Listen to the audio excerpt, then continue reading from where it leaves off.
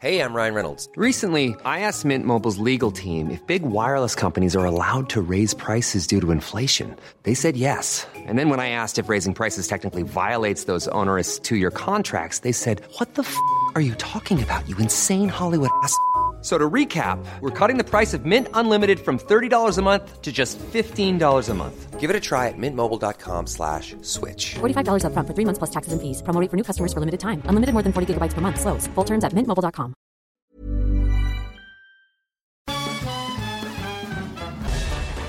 Farándula 021 es un podcast de cultura pop, donde analizaremos sin piedad series, películas, programas, música, moda, tendencias, libros, redes sociales y hasta figurosas e inventadas. Cada jueves un nuevo episodio, con Horacio Villalobos, Pilar Bolívar, Mauricio Valle, Maniwis, La Supermana, Alejandro Broff, Jeremy Cruz y Mario Lafontaine. Farándula 021, un podcast con periodistas, psiquiatras y vestidas. Te lo cuento, tu dosis diaria de noticias.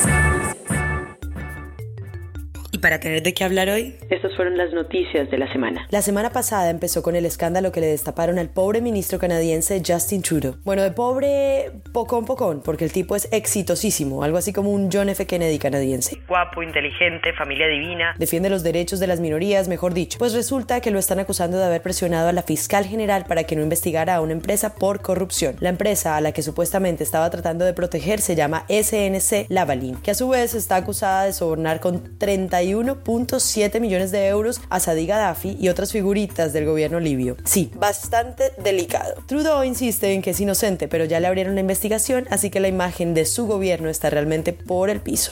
Ya veremos qué pasa. Y bueno, sobre Venezuela les contamos que después de su tour por algunos países de Latinoamérica, empezando por Colombia, Juan Guaidó, que es el presidente encargado, decidió volver a su país. Digamos que esto era súper importante porque estando fuera dejaba morir un poco el momentum que ha creado con los venezolanos que ya quieren un cambio de régimen. O sea, toca estar ahí al frente de la batalla. Pero el problema es que Maduro, el Tribunal Supremo que controla a Maduro, supuestamente le había prohibido salir del país. Y como a él no le importó ni cinco y se fue, muchos tenían miedo de que al tratar de entrar otra vez lo fueran a coger y a meter preso. Afortunadamente, el tipo fue súper estratégico. No dijo ni a qué hora ni por dónde entraría y se aseguró de que hubiera representantes de varios países esperándolo. De manera que el régimen de Maduro le quedaba bastante difícil hacer el showcito de tratar de encarcelarlo. Ya sano y salvo volvió a su lucha y sigue ahí promoviendo marchas por todo el país. Pero lo chistoso es que unos días después el canciller de Maduro decidió echar al embajador alemán, que fue uno de los que recibió a Guaidó en el aeropuerto. Y bueno, en esas andan. Las otras que están al frente de la batalla son las mujeres en el mundo, sí señores. Este 8 de marzo se celebró el Día de la Mujer, una fecha que está ahí como clavada por error. Durante mucho tiempo se sostuvo la versión de que el 8 de marzo de 1908 las trabajadoras de una fábrica textil en Nueva York declararon una huelga por pésimas condiciones de trabajo. Interesantemente, ese hecho ocurrió fue el 25 de marzo de 1911. Pero bueno, lo importante es que años después la ONU escogió el 8M como fecha simbólica para generar conciencia sobre la falta de oportunidades para las mujeres, especialmente en el trabajo. Y esa lucha ha seguido desde entonces. Por eso es que esta semana seguramente escuchaste de marchas en diferentes partes del mundo. A propósito del tema, en Colombia se organizó una reunión bastante importante. Todo empezó porque desde la semana pasada integrantes de la selección Colombia Sub-17, el equipo de las chiquitas que son grandísimas, presentaron denuncias por acoso sexual por parte de hombres del cuerpo técnico. A esto se sumaron varias acusaciones que habían hecho jugadores de equipos femeninos en el país por la falta de apoyo hacia las mujeres en este deporte. Y el caso es que hicieron tanta bulla que finalmente lograron que esta semana se reuniera la plana mayor desde la Federación Colombiana de Fútbol hasta la vicepresidente Marta Lucía Ramírez para firmar un pacto de cero tolerancia. Y hasta los jugadores de la Selección Colombia de mayores salieron a apoyarlas con todas. Mejor dicho, esto se puso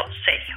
Ahora la noticia de la semana. La revista Nature publicó el caso de un segundo paciente que podría haberse curado de SIDA. Sí. El primero fue el famoso paciente de Berlín en 2009. En su momento se le llamó el paciente de Berlín porque no se sabía mucho más de él, pero después se identificó como Timothy Brown. Brown tenía SIDA, pero también cáncer, y después de someterse a un tratamiento fuertísimo, quimioterapia, radioterapia y varios trasplantes, incluido el de médula, que es donde están las células madre, lleva ya 10 años sin que le detecten VIH en su cuerpo. Luego, esta semana, el mundo entero se volvió volvió a sorprender con el caso de este otro paciente, que después de un trasplante de médula lleva 18 meses sin tomar los antirretrovirales. Repito, antirretrovirales, y no han encontrado rastro del VIH en su cuerpo. Por si acaso, los antirretrovirales son esos medicamentos que le dan a la gente con SIDA y que cada vez lo combaten más eficazmente. O sea, mucha gente puede vivir muchos años así. Igual, hay que tener en cuenta que el virus del SIDA se esconde demasiado bien en los tejidos, entonces los científicos no quieren hablar de cura todavía. Pero lo importante, que los medios aún no explican muy bien, es que las células de los dos donantes tenían una mutación súper rara que se llama CCR5, que no permite al virus entrar en las células. Y ahí es donde van a tener que avanzar los científicos, pues al conocer mejor cómo funciona esa resistencia, eventualmente sí podrán diseñar algún procedimiento no tan riesgoso como un trasplante de médula que sea replicable. Perdón por el ruso avanzado, pero ahí les lanzo la información. ¿Y están listos para volver a dibujar el árbol genealógico de los aurelianos? Muchos años después, frente al pelotón de fusilamiento. Pues esta semana Netflix hizo un montón de anuncios súper chéveres para Colombia. Primero, que renueva su contrato con Caracol 3 años más para producir 9 series. Y después que van a llevar a la pantalla uno de los libros más queridos por los colombianos. Resulta que la plataforma de streaming logró convencer a la familia del Nobel de Literatura Gabriel García Márquez para que le vendiera los derechos de 100 años de soledad. Así como lo oyes, Gabo siempre fue súper reticente al respecto y con razón. Una obra con tantas escenas y tan rica en lenguaje no se podía hacer de una película ni de dos, y mucho menos en inglés como le propusieron cuando vivía. Por eso, esta va a ser una serie que durará lo que tenga que durar y en idioma original. Ahora, la felicidad se mezcla con un poquito de miedo, porque convertir los símbolos literarios de Gabo en imágenes va a ser un reto gigante. Pero bueno, hay que tenerle fe a Netflix y esperar hasta el 2020, cuando supuestamente la estrenan. Feliz semana y muchas mariposas amarillas. 100 años de Macondo suenan en el aire,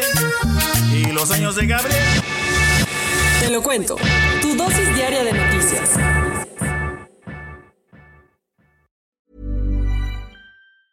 Tired of ads barging into your favorite news podcasts? Good news. Ad-free listening is available on Amazon Music for all the music plus top podcasts included with your Prime membership. Stay up to date on everything newsworthy by downloading the Amazon Music app for free or go to amazon.com/news ad free. That's amazon.com/news ad free to catch up on the latest episodes without the ads.